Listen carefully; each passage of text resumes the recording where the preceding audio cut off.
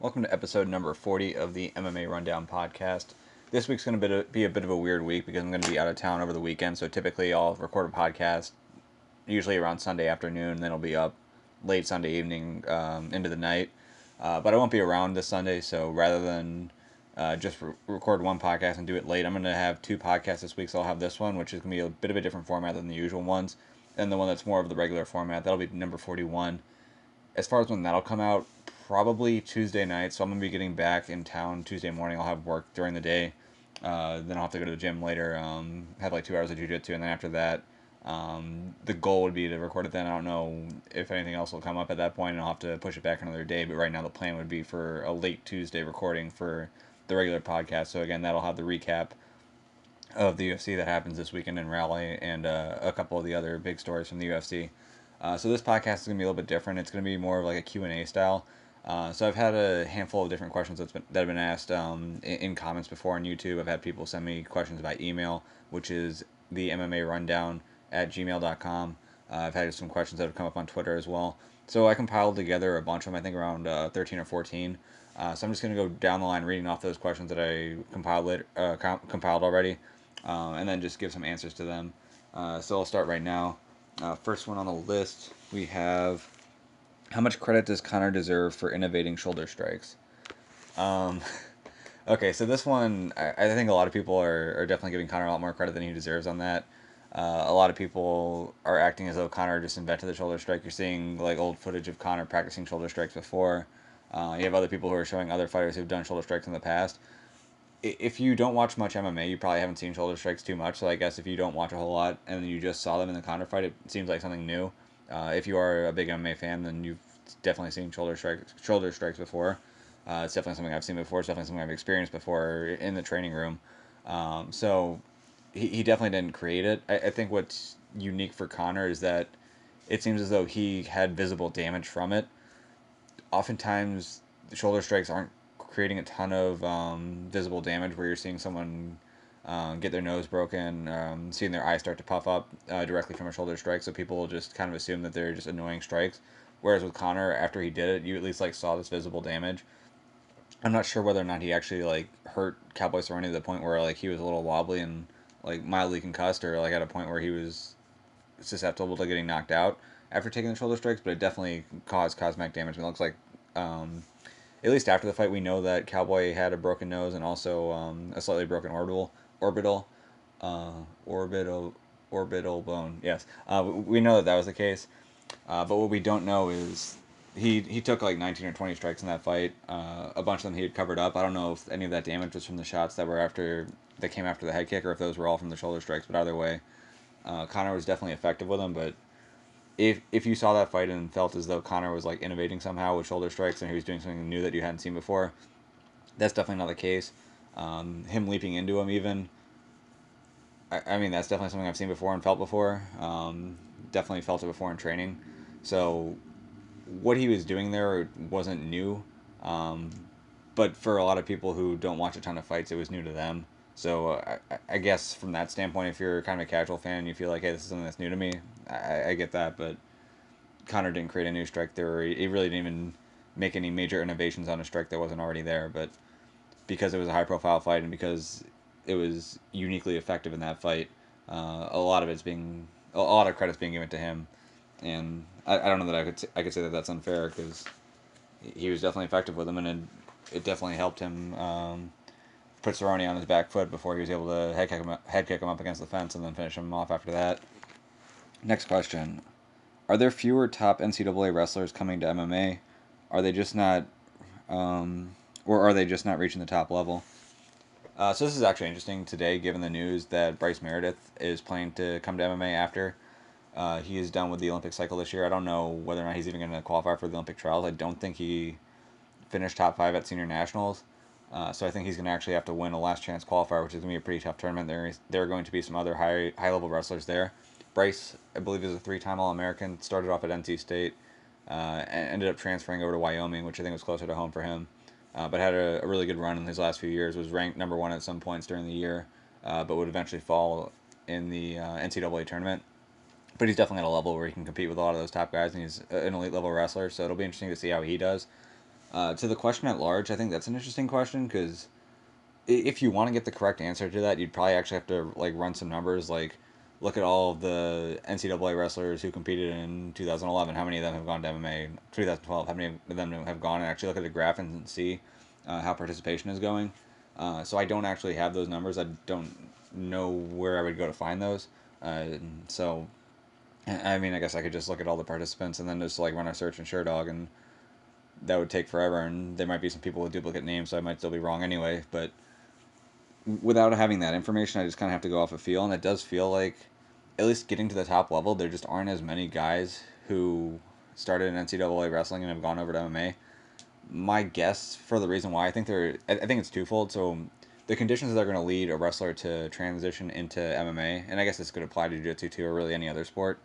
So you kind of have conditions that are in place that are going to make you leave the sport you're already in, and then they're going to have to be conditions in place to make you feel as though you're going to be successful in the sport that you're moving over to. So with wrestling, there has been more money that's gone into the sport.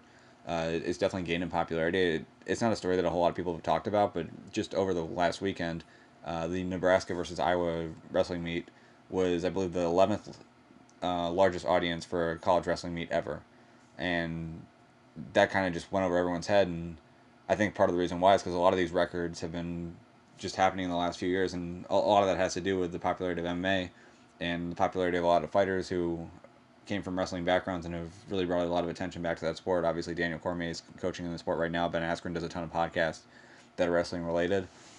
So there's a lot more popularity coming into wrestling, I think, as a result. You're not seeing a ton of big programs that are going down in size, but you are seeing some smaller programs that are growing. So it seems like there are more opportunities in coaching and wrestling. It seems like the money, at the very least, hasn't gotten any worse there. So just in terms of, is it worth taking the risk of leaving wrestling? It seems as though it's becoming a little bit safer than it had been in the past to stay in wrestling, and it seems like there are more opportunities to make money. You also have these regional training centers that are aligned with a lot of these universities, and in some ways, these regional training centers are kind of used for recruiting. Where if you have a really strong regional training center, some athletes may feel that it's worth coming to your school as a result. So boosters are putting a lot of money into these regional training centers, and as a result, the money that's going in there, oftentimes they're paying the athletes who train there and try to work on making it to the Olympics. So there's money in there as well. So it seems like, at least from that angle, wrestlers don't have as much of a financial need to leave wrestling. And then also on the MMA front, as the sport evolves, just having wrestling isn't enough, and it's not doing enough. I mean, I remember a time when you'd have guys like Mike Pierce who would just be making it into the top 10 of the UFC and getting close to title fights with the wrestling that they had. Uh, Johnny Hendricks. I mean, Johnny Hendricks had a lot of success in part due to his left hand. But it feels like there aren't as many wrestlers who are making it to the top of the division, especially at least in the UFC. If you look at how the UFC pay structure works, if you're not ranked, you're probably making close to 10-10 or making a little bit more than that as you work your way up. Especially if you haven't already established a name or been ranked before. So the real money in MMA kind of comes when you get ranked, and then especially once you work your way up those rankings. So if you're a wrestler, you have to think, how likely is it that I'm going to be getting ranked at some point, maybe 5 or 10 years down the line in MMA, and how much money is that going to net me, and then how much money can I make just staying put in wrestling? And I think that equation, in the past, it was very favorable for a transition to MMA, but I think at this point now, it seems less likely that you're going to be super successful in MMA, and it seems more likely that you're going to be able to find a way to make some decent money in wrestling and take less of a risk.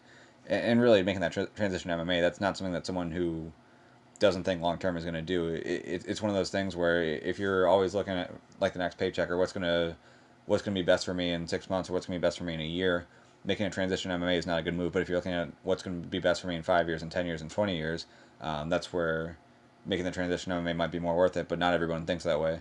So I think with all that being the case, that's definitely part of the reason why we haven't seen as many big name NCAA wrestlers who have gone over to MMA.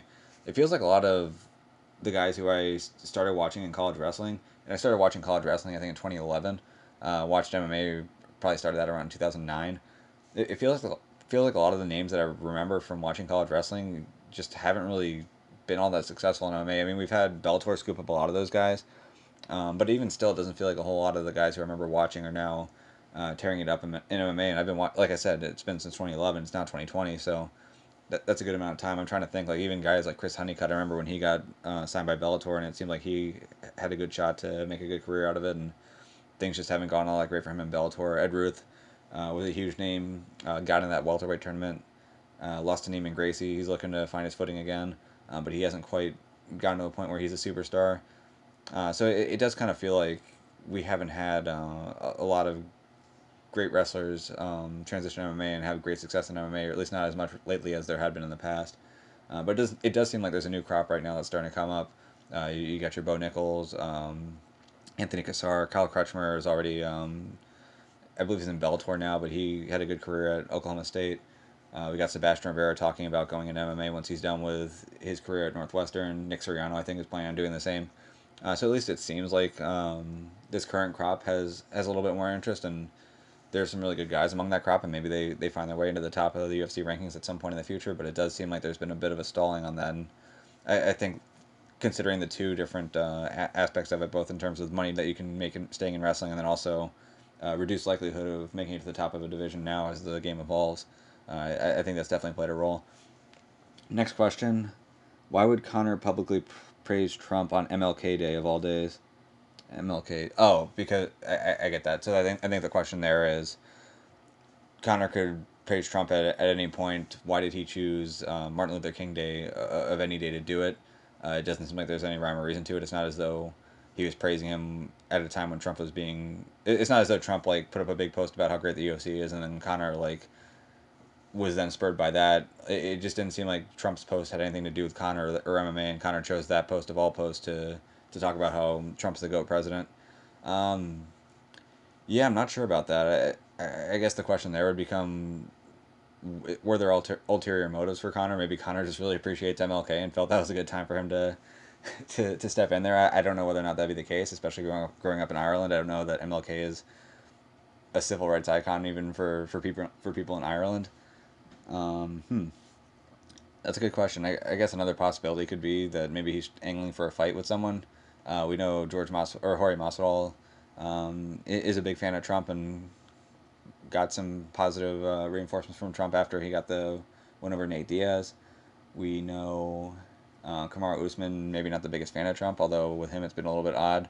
After his fight, he had mentioned that he wanted to go to the White House. I would still like to have someone ask either him or Dana what the update on that is, if that's something they're actually working towards, rather than that guy who asked about sexual assault from Conor McGregor. Maybe he could have asked Dana what about Kamaru going to the White House instead.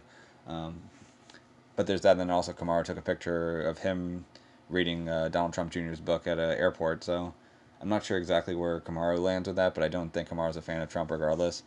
And so maybe he's trying to angle for a fight with Kamaru and kind of using that as a seed for it. I don't know. It does seem kind of weird that he would pick MLK Day of all days to go and reach out to Trump.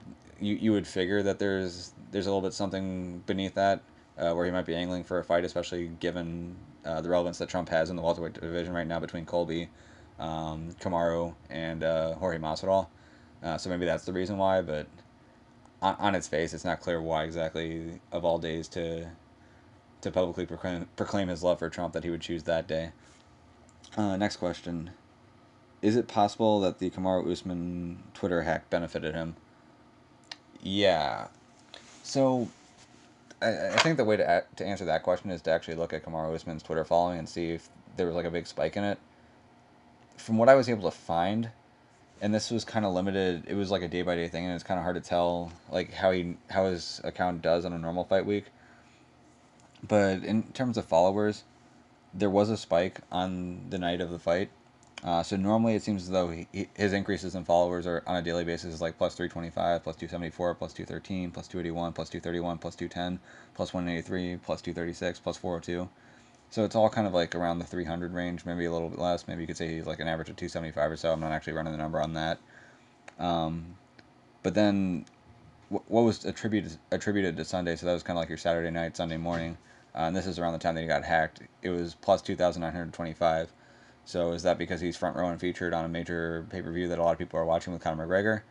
Or is that because a lot of people wanted to follow his account as he was getting hacked and stuck around after that? at least the days after that, he then went up plus 2,169, and then plus 1,919, and then plus 984. So he's been seeing his Twitter following increase probably like 6 or 7 times the normal rate, at least according to the window of information I have here.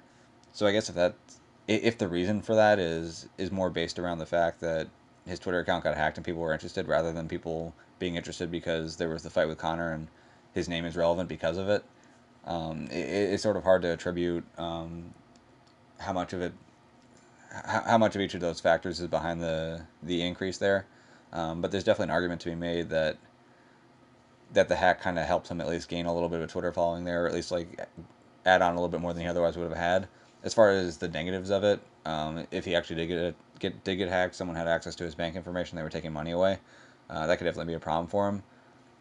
But as long as that all gets taken care of and they get the account security taken care of, in the end, probably is going to be a good thing. I don't think too many people saw it and thought that was actually what Kamaru had to say. So it's not like people are looking down on him for it. But there were some people who were entertained by it and wanted to follow him as a result. So maybe long term, this hack could actually benefit him rather than hurt him, which is kind of interesting. Next question. Why does Stephen A. Smith work UFC events instead of Max Kellerman? I think, from my understanding, and I think this is something that Chael Sonnen had talked about before. Now again with Chael, he's kind of 50-50. Sometimes he goes a little bit over the top, and sometimes he's got great information. So you kind of have to use some critical thinking here, and I don't really have enough information to put too much critical thinking into this, but he's saying that Stephen A. Smith is actually a fan of MMA, and when he's on the UFC broadcast, oftentimes it's something that he pushes for. And the broadcast that he's been a part of, it was I think it was the first UFC on ESPN Plus, and then we have this one with Connor. So it seems like he's kind of picking out the big one. So the big one obviously was that it was the first one that the UFC had with ESPN Plus. That was the Dillashaw versus Cejudo one, and then obviously Conor McGregor is a huge superstar. So given his pull at the company, if he wants to do it, then they'll let him do it. So I think for ESPN, had Stephen A. Smith not jumped in and said he wanted to do it, I don't think they would have felt the need to put him or Max Kellerman in. So I guess Kellerman kind of doesn't apply there, and it wasn't necessarily something where they were choosing on merit so much as they were choosing based on just someone who's high up at the company, someone that has a lot of pull there, just kind of leveraging that pull. Also, Max Kellerman, he knows a lot about boxing. I don't know that he knows a whole lot about the rest of MMA, and if I remember right, when the Conor versus Floyd thing was happening, a lot of his takes on MMA weren't particularly good either. So while he does understand boxing, going beyond that into kind of like the kicks, going into wrestling, going into jiu-jitsu, you probably get a lot of shitty takes out of him too. And plus, there are plenty of MMA people who are on staff for ESPN that they can bring in, oftentimes do bring in, whether it's like your Chael Sonnen, your Michael Bisping, and those types of guys. So if you're worried about the UFC having the best guys on the broadcast, I think for the most part they do, or at least they have the best guys that are on staff. In terms of having like past fighters or having people who cover the sport for a long time. So to me, I don't feel as though Max Kellerman's getting screwed over by him not being on there. I don't know that I'd want him on there in the first place. And it seems like Stephen A. Smith being on there is more of a thing where he's going out of his way to get on it. And I think ultimately it's still a good thing for MMA to have a big personality like Stephen A. Smith. I didn't agree with his takes. Obviously, I saw the boxing footage and that wasn't particularly good. But with that being said, Stephen A. Smith covers MMA for like 10 minutes every year, it seems like at this point. Like, you don't get... I guess he also does it on the show, too, but he doesn't cover a ton. If you're interested in MMA, you're going to listen to a lot more people than Stephen A. Smith. You're going to get plenty of good takes when you're listening to other people, especially more qualified people.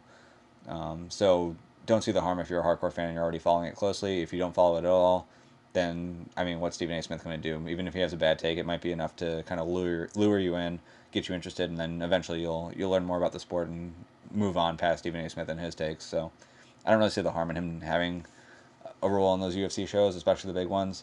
If it brings more eyes, if it brings more interest, then that's fine with me. So I guess that's how I would answer that. Next question. How do you see the UFC heavyweight division shaking out this year? So I think this question is because of Stipe Miocic. It sounds like has an eye injury that was from his last fight with Cormier, and that eye injury is not healing, or at least not in a very quick manner. So then I guess the question there is, do I think that Stipe is going to be back this year? If yes, how does the division look? And if no, how does the division look? So I guess I'll answer if yes. If yes, then you're gonna get the fight with Cormier. It's gonna probably depend on when he's healed up by, but if we say sometime mid this year, you'll get the fight with Cormier midway through the year.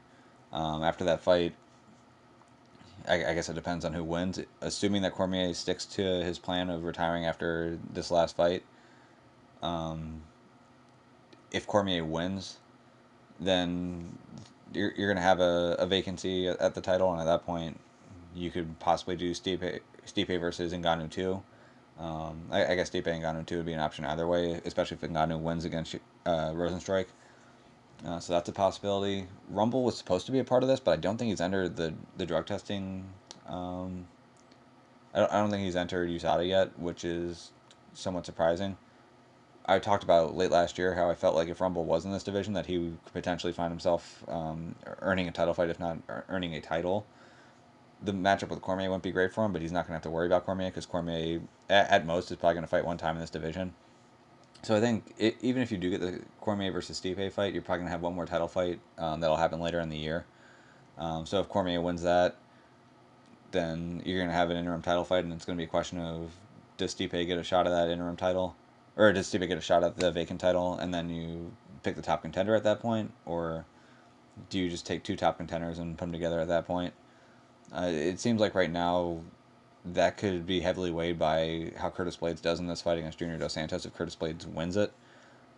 And especially if Rosenstrike is able to get a win over, is able to pull the upset against Francis Ngannou, then you can possibly say Blades versus Rosenstrike might be a title fight down the line. Um, I don't know if they're going to do that because you're probably going to have to hang on to both of them for a while and see how the heavyweight title fight shakes out. So I guess if Stipe can fight this year, you're probably going to get that title fight mid-year, and then I, I'll just assume that Stipe, even if he loses, is going to get a shot at the vacant title, in which case, at some point in the year, you're going to have Stipe versus either Francis, Rosenstrike, or Blades, probably one of those three. I don't think Cyril Gane's at a point where he's either going to be able to win enough fights to be in that title picture, or even is going to win those fights against the top guys in the division. So I wouldn't really look at him as a guy in there. So I think it's going to be Stipe versus Ngannou, Blades, or Rosenstrike at some point, and that'll whoever comes out of that four is going to be your heavyweight champion at the end of the year. And then if that fight doesn't happen, then you're probably going to have an interim title fight. So Stipe will probably still be the champion. Um, and they'd be looking to make a fight between Stipe and then probably one of those three, Ngannou, Blades, or Rosenstrike, would probably be the interim champion at that point, and would be looking to face him later on, assuming that Stipe can continue his career, which I would hope that it's not a career-threatening injury, but I guess if it takes him out the entire year, maybe it might be. Um, Next question. If you could be UFC president for a day, what changes would you make? Hmm. Um, I think the UFC, for the most part, they do a lot of things right. Um, at least given the position they're in, I think one of the more difficult things for them is that the fighters are independent contractors and not employees. They run the numbers on that, and I guess they feel as though that's the best way for them to do things. But one of the downsides to that is it definitely takes away their leverage a lot of times when they're trying to make matchups. Um, the fighters are constantly renegotiating for more money. Fighters are constantly turning down opponents. So it feels like matchmaking can be made more difficult because of that. To me, I guess along that line, the big change I would probably try to make if I was UFC president for a day is that right now fighters are paid only for showing up to fight after they made weight, and or at least I think at the very least it's making weight. I guess if you make weight and then you refuse to fight, you're probably not going to get paid. But your pay comes from actions that are taken on a Friday and a Saturday of a fight week, but you're not paid leading up to it. Leading up to it, though, there are a lot of press conferences and press opportunities. Even if you're going to pay a fighter the exact same, like even if your plan is to pay a fighter 50 and 50, I would rather negotiate it where like the fight night pay is like 40 and 40, but then you also have like up to $20,000 in bonuses for media work, and kind of have it set that way where you're still paying a fighter the exact same amount, but you actually have the money based around media the amount of time that they spend talking to media and like doing work promoting the fight. One of the things that seems to annoy me a lot with the current crop of MMA fighters is a lot of them still don't seem to understand that as a professional athlete, you're also a professional entertainer, and that the money you make in MMA is oftentimes tied to how well you're able to promote a fight, how many tickets you're able to sell, how many eyes you're able to get onto a fight. And so if you're able to structure the pay a little bit differently, where you're encouraging them to do more activities and understand the value of the activities that get more people to watch, I think ultimately that's going to have a good effect for the business. I think it's going to make more money for the business over time. And obviously, as the business makes more money, then you're going to be able to pay the fighters more, assuming you're paying a fixed percentage, which it seems like they're kind of paying a fixed percentage around 20% of gross right now. So to me, the big change I would make is I'd try to put more financial incentives around the promotion side, even if you're still planning on paying a fighter the exact same amount, rather than have it all lumped into fight night. Kind of takes them out and put it into the promotion aspect. And plus, if a fighter sees that some money is being applied to media work and media availability, then they might feel a little bit more interested in doing it and take a little bit more pride in that work as well. So I think that's probably the big change that they can make that might not make a major difference immediately financially for them, where they might not be paying fighters a whole lot more, but I think it could definitely bring in more money and help these fighters understand the value of promoting themselves. Next question. Who's the biggest name fighter you train with? Best unknown fighter. Trained with could mean a couple things. So trained with could mean oftentimes when you're training, it's not just like two people in a room. You often have like 20 people in a room or more. So trained with could mean shared a mat with, where I had a big name fighter who was on the mat, but I wasn't actually like their partner at any point. And then there are ones where I actually was a partner with or did train with. So I guess I'll split that into two. So biggest names that I've shared a mat with but haven't actually trained one to one with would probably be Robbie Lawler at Militich, and I said at Militich, not Pat Militich, so at Militich Fighting Systems, and then Martin Campman. When I was in Vegas at one point, I went over to Drysdale's to do like one of their advanced nogi classes, and he was in there. And then as far as guys who I have actually trained with, probably between Eddie Wineland and Evan Dunham. I'd probably say Eddie Wineland is the bigger name just because he's fought for a title. But Wineland trains at when he's in camp, he'll train at the gym that I train at right now. So I've gotten plenty of rounds with him, and most familiar with him, I guess, of all the fighters he would consider big name fighters. And then the other question was best unknown fighter. So that's probably fighters who most people don't know of yet, but are really good in the training room. There's probably two of them that I'd put in there. So first one, I don't know if he's had a fight for Combat yet, but he did get signed to make his pro debut for them. His name is Jesus Villegas or Villegas. He is probably the most talented guy I've seen in the room, but sort of has like some other personal stuff he's still got to work with. Definitely on the physical side, incredibly talented. But even as an amateur, he would lose some fights where it'd be shocking to see him lose those fights, given his skill set. So in terms of potential, he's one of those guys where if he gets his head screwed on and does the right things, he could really be special. But it's just gonna be a question of whether or not that ends up happening. And then I guess another one to look at would be Mike De La Vega. So he's fought for Bellator.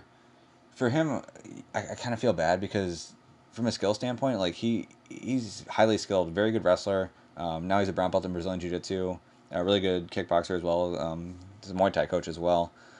So for him, he's got a really good all-around skill set. But the problem that he had is that he knew he wanted to get MMA for a long time. And a lot of times when you're watching the UFC, you kind of see the success stories where you have the guy who as a high schooler was taking pro fights, or who was taking pro fights at a really young age and was doing really well. You kind of think of Nate Diaz, for example. They talk about how he, like, when he was like in his teens, he beat up a grown adult in a fight. With Mike, I think it kind of went the other way, where he sort of bit off a little bit more than he can chew a little bit too soon. On one hand, that kind of hurt his record, where with the UFC just getting a shot with them, even on a contender series, you have to have a great record. But then also there's some confidence things with it too. I think at the time he was like a blue belt when he took his pro debut. Got taken down, wasn't very effective off his back, and it kind of took away a lot of confidence. And I think a big issue with that is he's got a great guillotine. He's got a really difficult guard to deal with too. Really good wrist control, pretty trappy guard, good triangles. So the problem for him is that after losing a fight where he was on his back and really didn't defend himself, even though he improved his jiu-jitsu a lot after then, there was still kind of a lack of confidence in positions where he was actually pretty good in some fights that happened after that, and that sort of messed with his record. So I think right now he's 3-2 or somewhere around there. So for him to even get a shot at the UFC, he'd probably have to go on like a 5 fight win streak of all finishes. Not to say he can't do it, but that's not an easy task. So he kind of put himself behind the 8 ball there, just going in the deep end right away at a young age. I guess that's one of the downsides with the UFC is that you just kind of assume that everyone who's going to be making their debut is going to be undefeated or is going to have a bunch of finishes before they get in. But you don't ever think about the people who are at that level now, but they kind of jumped in a little bit too soon, and as a result, their record maybe isn't indicative of where they're at right now. So I think with him, that's kind of the case. But still a really good fighter, and I'm sure he'll get some more shots with Bellator, and it'll be interesting to see how he does if he does get those opportunities. Next question. Should Macy Barber publicly feud with her dad over comments on Roxanne Modafferi fight? I'm assuming publicly feud just means disagree with. I don't know that she needs to go out and like disavow of her father or do anything like that. So if we're assuming the question is just asking disagree with, then I mean yeah, the comments from her dad were really stupid. They were widely mocked and deservedly so. I get to an extent I get where he's coming from. Especially when you consider these are public comments. Sometimes when people make public comments, they're just publicly saying exactly what they think, and sometimes when people make public comments, they're trying to phrase things in such a way where they're trying to affect public opinion. It's not clear what Bucky Barber was trying to do with his comments, but the comments effectively said that Macy didn't really lose the fight. She had her knee injury right away. Had her knee been fine, then she would have been able to win that fight. Where he went beyond that was when he started talking about how she's just a much better fighter. Her skills are so great, and that really didn't show through. The thing with Macy, she's had some moments in her UFC career where she hasn't looked great in fights, but then eventually she kind of comes back and starts to take over, lands a big shot, and then is able to get a finish. You look at the J.J. Aldrich fight, for example. She looked really bad in the first round, was getting outstruck pretty badly. Second round comes around, she cracks J.J. Aldrich and finishes her up against the fence. And people remember that finish more so than they remember the tough first round. So with Macy, given her history, assuming that her knee isn't injured, is it crazy to think that after that first round that she comes back out there, um, has a couple adjustments in her corner, comes back out there and is able to stay on the feet, maybe land a big shot and eventually finish Roxanne? Like based on her past, maybe that happens. I wouldn't say that I'd expect it to happen, but I guess maybe it happens. But given that her knee gave out on her and after taking a light jab she fell down, that took the opportunity away for her to make the comeback that she's made in previous fights. So I guess I can see that frustration from the Barbers where it's kind of like, yeah, that first round didn't go well, but we've had first rounds go poorly in the past and made adjustments and won in the later rounds. This could have been the same way if not for the knee. So I can see that line of thinking. Again, there are much bigger issues at play. I think with him talking about how she was technically better, she was not technically better on the feet. Her punches just weren't very straight. They weren't straight, weren't very sharp, weren't very well timed. She was taking a lot of shots from Roxanne Modafferi. Her defense isn't particularly good on the feet. So as far as technique and skill on the feet, I mean, she's definitely got power, but there's been a hole there for a while, and then that didn't appear any different in this fight. And then on the ground, just really didn't seem to know what she was doing off her back. A lot of basics from the half guard position really weren't being met there. She wasn't really fighting for underhooks, trying to get up on her side. Um, I can understand with the knee injury that it can sort of take away some opportunities. Like for her, I think the side that she would have used for a butterfly hook was the side of the bad knee. So that maybe takes that away. But there are other attacks that you can go for. You can work to get back to your full guard. There are things you can do with a blown out ACL on the ground. Then she wasn't doing those. So it seemed like there were a lot of basics, just pure Brazilian Jiu-Jitsu basics that weren't really there for her. So again, the skill on the ground didn't really show either. So to say that she was better in skill than Roxanne in either way, don't agree with that at all. But to an extent, even though I don't necessarily agree with it, I can kind of understand where Macy or Bucky would feel that she was still in the fight and would have been in the fight and possibly could have found a way to win had that knee injury not been there. And again, like I mentioned, because of how that fight with J.J. Aldrich went, I think the Hannah Cyphers fight at times wasn't always going great for her either before she was able to win that. So I'm not too upset by it. I think if she actually believes what Bucky was saying though, that she has the skill to be a champion right now, that she's more skilled than Roxanne, that's gonna be a problem for her because there's a lot of improvement that needs to be made for her. Especially, well, I mean, really, especially everywhere. The wrestling could be a lot better. Just seeing how the takedown was able to get her down. The striking could be a hell of a lot sharper. Um, Jiu-Jitsu definitely has a lot of room for improvement. So she really needs to improve everywhere. And if you kind of go off of the attitude of the package you have right now is enough, that's definitely gonna be a problem. So I would hope, if anything, that she takes from it. She takes there's a lot of room for growth there from a technical standpoint. Um, and sometimes when your body fails you, you kind of have to have some more weapons in your toolbox to find a way to win. I mean, even with that injury, there were a couple times where she was getting close on some arm locks. I think she was going for an Americana that was relatively close at times. She was able to get top position a handful of times. So again, if your guard passing's there, if your pressure's heavy, even with a bad knee, like there are chokes you can find with your arms. Like there are other ways to win in spite of that injury. I mean, even if you think about Conor McGregor when he fought Max Holloway, where he blew out his knee in the second round, was able to take Max down in the third round and win that round, and then win that fight. Like there are ways to win in spite of injuries, especially if you have a lot of tools. And Macy didn't have the tools, and it definitely cost her. So to me, the biggest red flag here is that it seems as though they're not learning the lesson of there's a lot of skill improvement that needs to be made here. Um, but I also kind of get I to an extent I kind of get where they're coming from with that. Whether I agree with it or not, different story. But at least I kind of understand why they would say what they're saying. Next question: have you ever thought about covering sports betting? Okay. So I do to an extent. If there are fights where I feel like there's a really strong reason to believe that one fighter is going to win over another, I'll say something like the Greg Hardy versus Alexander Volkov one. I was talking about that. I said I was going to bet my entire account on Volkov, and that you should too. Volkov ended up winning that fight, so I was right on that. Um, when the Mickey Gall versus Alex Oliveira fight was made, I talked about how that's another one where you want to put all your money on Oliveira. Even the Condit versus Gall one is a similar thing. So if I see a fight where to me it seems really obvious who's going to win, then I'll say something. But the problem is that betting MMA is really difficult for a lot of different reasons. I've kind of had to find out the hard way. So in my betting account, I've had to refill it like twice over the last 4 or 5 years. So for the most part, I pretty much break even in it. But I find that when I make bets where I'm confident in one fighter but I don't know much about the other one, that becomes a big issue because you have to know both fighters involved. So that makes it difficult. In that if you're dealing with guys who are both big names, you're probably not going to get the most obvious odds on them because people know what to expect from both fighters. But if you're dealing with someone who's a smaller name, that's an opportunity for you. But that also means you have to do a lot of research on them as well. And quite frankly, I don't really have the time or the resources to do that.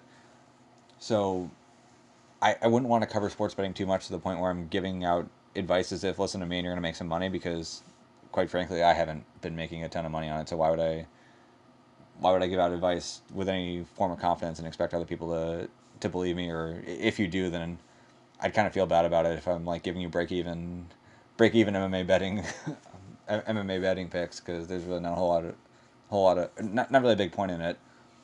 So I guess that's part of it. And then even if you do know a lot about both fighters, if you understand their games both really well, like there's a lot more that goes into it even than that, because you have to be able to guess how those games can interact with each other. What skills does a fighter have? What skills is the fighter going to use? I think a perfect example of that would be Tony Ferguson versus Khabib. So Tony Ferguson has a couple of different really good grappling skill sets. One is that he's a Division II national champion in wrestling, in folk style wrestling, that is. So within that skill set, if you get taken down, then you got to be able to build your way back up. And even if you don't get taken down, you're going to start in the bottom of referee's position in pretty much every match. And you have to work your way back up to your feet. Also in jiu-jitsu, he's a black belt, and in jiu-jitsu, if you're in your guard, oftentimes you're going to look to attack off your back, which is a much different strategy than just trying to work your way back up and make that your plan. So if you're looking at this Khabib fight, if you know that Tony Ferguson, if he wants to, can be difficult to hold down and can try to make it like a folk style wrestling match and work his way back up, sort of like what Dustin Poirier tried to do. But you also know that if he wants to, he can stay in his guard and try to break down Khabib's posture and sort of use an Eddie Bravo 10th plan system where he's trying to work from rubber guard and attack from there. So you know that he's capable of doing both things, but you don't necessarily know which one he's going to do.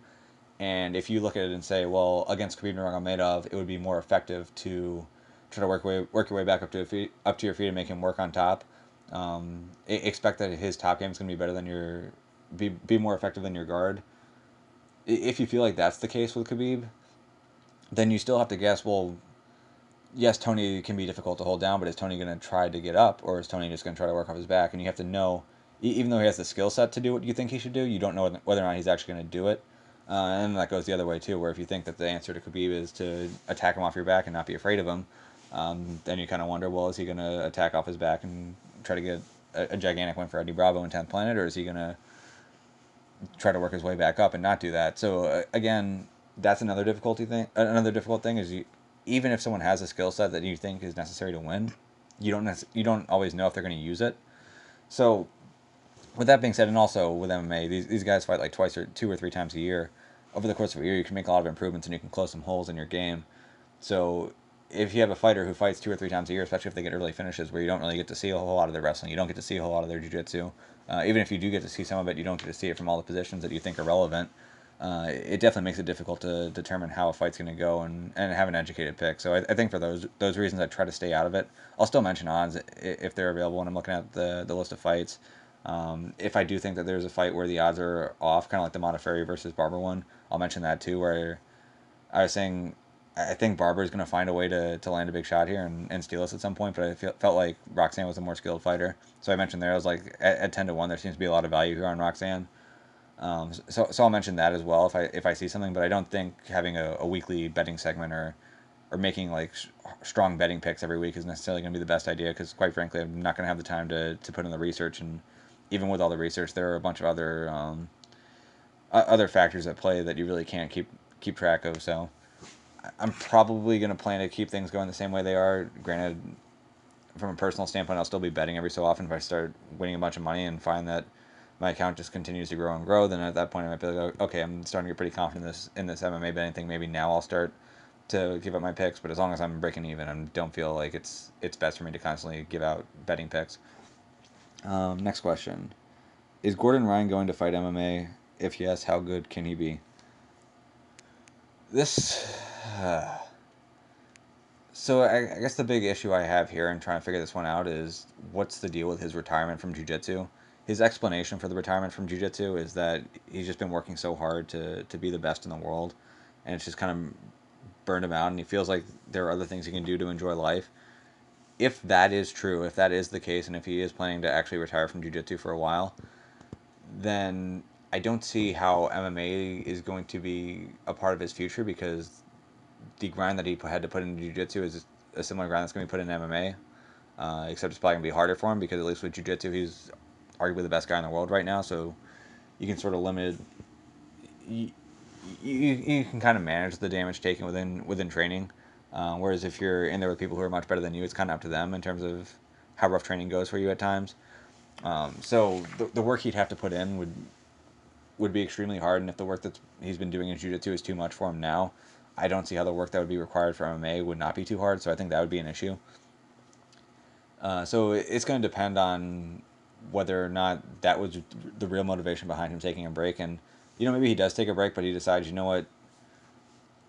don't like the hard work, I don't like that I'm not being able to enjoy life as much as I'd like right now, but you know what, I'm planning to live until I'm like 70 or 80. My 20s, 30s, and 20s and 30s at least should be towards achieving the most that I can given the skills that I've been given, and just kind of go from there. And maybe at that point he decides to dedicate himself to MMA. But I think it's too early to tell what the case is there. But if the case really is that he was burnt out from jiu-jitsu, then I don't really see him going into MMA. Then the question of how good could he be? For jiu-jitsu guys in MMA, the two big things I look for someone who can be effective at taking the fight to the ground where they want the fight to be, and then I look for people who, once on the ground, are able to continuously improve position. One of the worst things you can have is being able to finally take a guy down only for them to get back up, or being able to take a guy down but not being able to pass their guard, or if you pass their guard, having trouble going in a mount or going to a position where you're able to get a finish. If you do get the fight on the ground as a jiu-jitsu guy, it's important that you're able to finish within that round, or at least do a lot of damage where you're better off at the end of the round than you were at the start of it.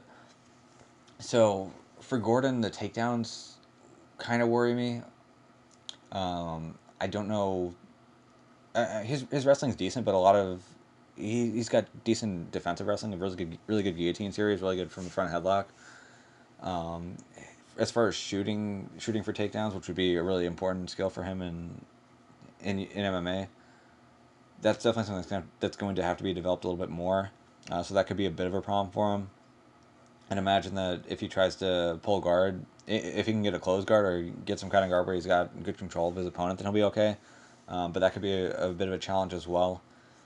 So that part of it could be a little bit tricky for him, but I'm sure with enough training, and especially with 205 and heavyweight not being the most skilled divisions, there's still plenty of runway for him to get pretty high up in a division regardless. And then as far as him being a kind of guy where once he gets on the ground, he's able to constantly improve position, I think for the most part that does apply to his game. So at least that's there.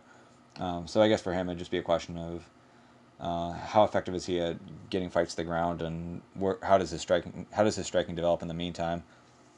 And that would probably go a long way in determining how good he can be. But I guess the how good can he be thing is gonna become a question if he decides to actually make the transition to MMA and really devote himself to being a professional athlete in a very difficult sport. So only time will tell on that one, but hopefully he does decide to go back into the competitive side of things. But to kind of bring it back to another question I had, which was that one about wrestling. Same type of situation with wrestling where you have the two sides of it, where you have how likely is it that I'm going to make it to the top of MMA and make big money there, and then you have the side of it where it's like how much money can I make right now staying within the sport. Gordon Ryan can make plenty of money staying in MMA or staying in Brazilian Jiu-Jitsu, especially coaching. He makes plenty of money off of his instructional DVDs. He can make plenty of money off of seminars. So he can easily make six figures plus just staying in Jiu-Jitsu right now, even if he wants to go back into competing in Jiu-Jitsu. So for MMA to be worth it, the hope would be, for him, it would either have to be that he's going to make more money in MMA, which means he's going to have to get really high ranked in the UFC, which may or may not be feasible for him. But then also, to put that over the top, you'd probably have to have like some strong desire from him to want to be an MMA champion. I would think that was something that drove him, at least when he got into jiu-jitsu in the first place. I don't know whether or not it drives him now. But from a purely financial standpoint, not a major risk in staying in jiu-jitsu, and you can make plenty of money. Pretty big risk of time and energy and effort to try to become a MMA superstar, and that might not necessarily pan out. So it'll be interesting with him. I think for him, motivation is going to be a big thing for him, and he's going to have to decide whether or not he wants to live a comfortable life right now, making six figures or so, and staying in jiu-jitsu, or whether he wants to risk making a decision that might be a bad financial decision that's going to take a few years out of his life at least. And by that I don't mean he's going to die sooner, but I mean like it's going to take a lot of time to work his way up to the top of the MMA game.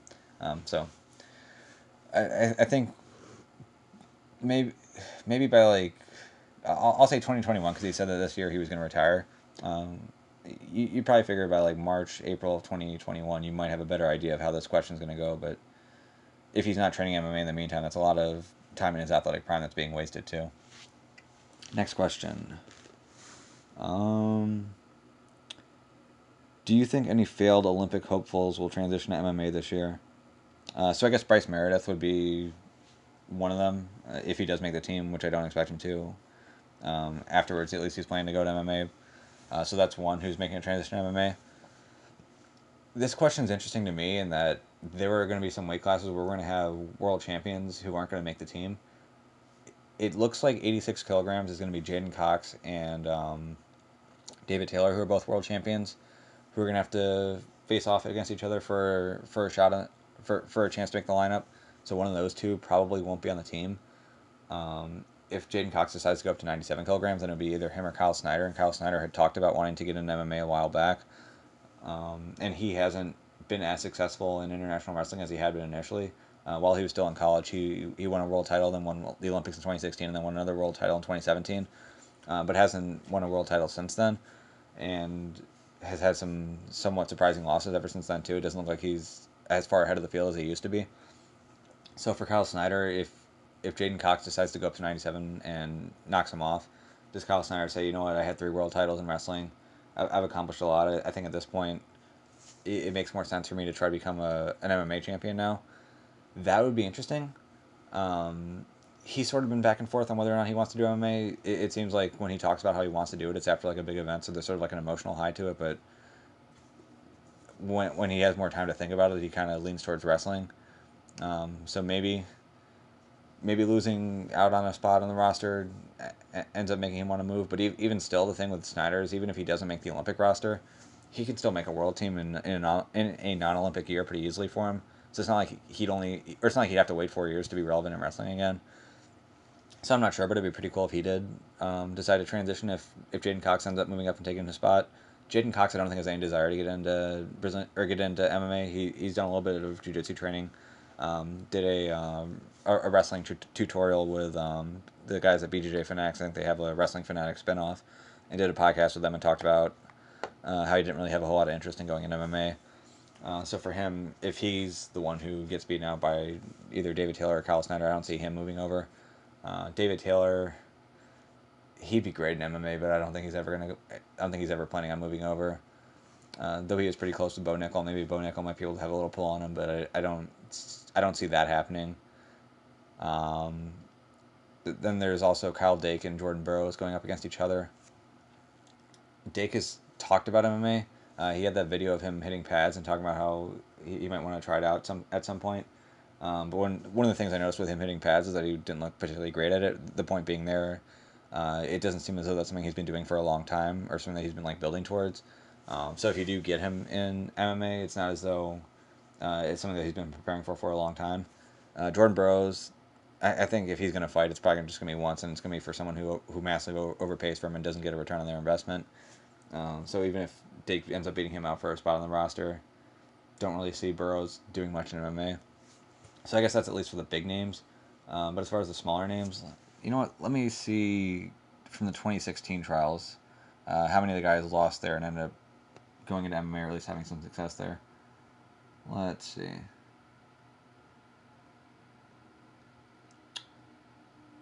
Okay, so this is 65 kilograms, which is like around featherweight. I think it's 143. So Frank Molinaro made the team, but he's coaching wrestling now. Colin Russell's not in MMA. Logan Stieber, BJ Futrell, Zane Rutherford, no. James Green, nope. They're still wrestling. Jimmy Kennedy, nope. Dean Heil, nope. Reese Humphrey, nope. Jason Chamberlain, nope. Aaron Pico, yes. But Pico, we knew ahead of time was going to go to MMA. None of these heavyweights have moved over to MMA or at least not that I know of.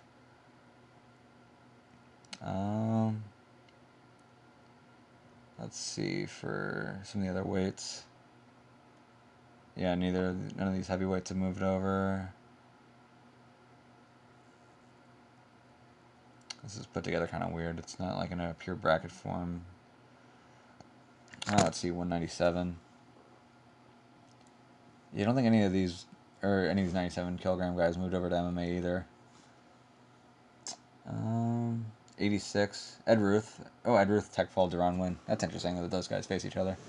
So both Ed Ruth and Deron Wynn went to MMA after that. Looks like that's it for 86 kilograms. 74. None of those guys are in MMA that I know of. 57. Tomasello, Waters, Megaludis. No. Colon, nope. Escobedo, nope. He's coaching. Garrett, no, he's still wrestling.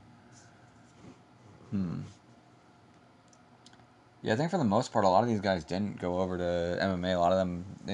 A lot more of them have gone into coaching and wrestling than have gone over to MMA, which I guess goes back to the point of there being more opportunities in coaching and even still being an active athlete at an Olympic training center, which a lot of those are getting a lot more money, which sort of seems like a way to, if you're going to be a booster, it seems like a good idea to put a lot of money into an Olympic training center for the wrestling program, because it seems like doing so, in a way, you're kind of paying off former athletes in terms of once they've already graduated, if they want to stay put, you're paying to keep them put there and keep them training there, and then also by keeping those guys around it, having them connected to the wrestling teams definitely makes it a better place for the top recruits to want to go. But yeah, it looks like for the most part, a lot of these guys have stayed within the wrestling world after losing. It's not as though a lot of them have moved over to MMA. There are a few that moved over. You have Ed Ruth, Deron Wynn, and who was the other one that I just remembered? And Aaron Pico, yeah. So I mean, there are a few of them. I'm sure there'll be a few guys from the 2020 trials, which I believe are going to be in April, who are going to transition to MMA, and will probably have a decent name in a sport 4 years from now, but this list isn't as impressive as I thought it would be. Not as many guys who I would have expected to be in MMA as I thought. Okay. I think I have a couple more questions. Two more. Have you seen the story about the Houston Astros? Is there an MMA equivalent? And if so, how would it be handled? The Astros story, I don't follow baseball that closely, but my understanding of it is that in baseball, when the pitcher, before he throws to the catcher will frame where he wants the pitch to be, and then also put up a sign for what type of pitch it's going to be. So there'll be like a sign for a fastball, which is kind of like a ball that generally moves straight forward. But then you have like signs for sliders. You might frame it outside the plate where you're trying to have him purposely throw a ball to get the batter to chase after it. And if there's a guy on base, I think most teams kind of have it where they might have like some little codes where they might like look over to the batter and kind of let them know if a different kind of pitch is coming, or if an off-speed pitch or slider is coming, or like an intentional ball is coming. But they don't. That's more of like a person-to-person thing. It's not like they actually have like electronics involved, where they're like using like loud noises from the dugout. Where the Astros, they were like banging on trash cans to indicate certain signs. They also had like buzzers that were attached. I don't know how you would make an MMA equivalent to that. I guess the idea of what the Astros was doing was they were taking information. They were taking tells from an opponent before the opponent did a move. I guess if you were taking a tell from an opponent in MMA, it'd be if you were listening to the corner and taking information from there. But if a corner is yelling loud enough for you to hear them, or for their fighter to hear them, it's kind of an assumption that the opponent's going to hear them too. So it's not as though there's an issue if I'm fighting and I hear my opponent's corner call for something for me to make an adjustment to that. I guess if you like bugged their locker room, and then we're like trying to listen to what they were saying before the fight for game plans, that might be analogous to what the Astros did. Maybe you had like a video camera in there and you watching what their warm ups were. In MMA though, if that happened, you'd probably figure that if a fighter got caught, that their win would be taken away and they'd be suspended for a long time, if not life. In the Astros case, they didn't have their World Series taken away, and I think just a few people were suspended for 1 year. But again, I don't know that we've ever had something like that in MMA, so it's hard to say how it's handled in MMA versus how it was handled in baseball, or that they were doing it wrong in baseball. I don't know enough about sign stealing or how common or prevalent it is. So I guess I wouldn't take a hard make a hard take towards what happened with the Astros, but as far as MMA goes, it'd be pretty hard to pull off something similar to that. Last question. In honor of Bucky Barber, do you have any stories of awful parents in your time reffing jiu-jitsu? Not really. I,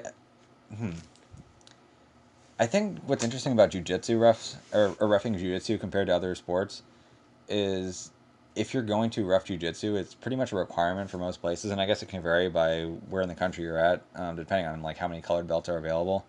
But where I'm at right now, which is in the Chicago area, for the most part, most tournaments aren't going to allow people who are under purple belt to ref. So the assumption then is that everyone who's refing is purple belt or higher, so purple, brown, or black. So I guess with that being known, if you're gonna give a jiu-jitsu ref a hard time, you're going to be giving a purple, brown, or black belt a hard time. And if you're a parent who doesn't train, that might be a little intimidating. Not that I've ever like been in a position with a parent who's been upset with me where I felt like it was ever going to get to blows and I had to like remind them like, hey, you don't want to do this. But I think it's sort of implicit. I think with most people, if you know that the person you're yelling at could beat your ass, you're probably going to be a little bit nicer. I think it's sort of like the armed society is a polite society type of thing, where if you think that the person who you're talking to might have a gun, you're probably going to be a little bit nicer to him. I wonder if that's the case with refereeing grappling events, where maybe people are a little bit nicer just because they kind of have that understanding. So no, I haven't really had too many bad situations with parents. I mean, sometimes parents get annoyed with calls that I make. With children, you don't let them actually finish a submission before you step in. Like, so as a ref, like if a kid has an armbar, with adults, if an adult's got an armbar, like they're both adults. If the guy doesn't want to tap and he wants to get his arm broken, like, well, you kind of have to let him do it. If it gets to a point where like there's clear damage, you can kind of step in there and stop it, sort of like what happened with Herb Dean and Tim Sylvia. But as a ref, you're not like you don't have to like be on your toes and like make sure that once the arm hits full extension that you stop the match. But with kids, you actually do have to watch really closely on some submissions, and if it does look like the arm's about to get fully extended, then it's on you as a ref to stop the match. So I've had times where I've made a decision to stop a match, and the parents have complained about it, but it's never like been too bad. And oftentimes when they complain, like when I'm in a position to stop it, I'm also like directly in front of it, like looking at it from a very close angle. Whereas oftentimes they have nowhere near the angle I have on it. So between me actually like understanding the mechanics of it, and also like having a great angle of it, oftentimes if you disagree with me, it's kind of like, well, I know for a fact you didn't see what I saw, so how mad can I really be at you for being annoyed at it? Probably isn't all that useful if you drive your kid home and you tell them how they never really lost and it was the ref who screwed them over. Definitely not going to make them any better, but I really don't take that too personally. I've had parents who have like tried to like give me the 411 on their kids' opponents, like, oh, this kid he's gonna untie his belt and he's gonna try to use it to take his time. Don't let him do it, and that's kind of annoying too. But it's not.